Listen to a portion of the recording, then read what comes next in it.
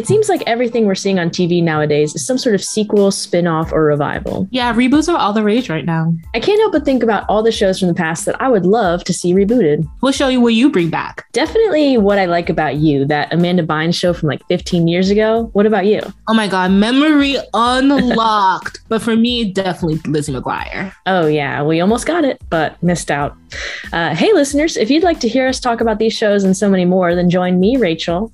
And me, Ty. On our podcast, Reboot or Rewind. Each week, we dive into a show from the past and discuss whether it should get a reboot. Or whether we should just rewind the old show and enjoy it for what it was. Right, because some shows should just stay in the past. We also discuss some reboots that already exist and whether we really needed it. Or what a huge disappointment it was. That too.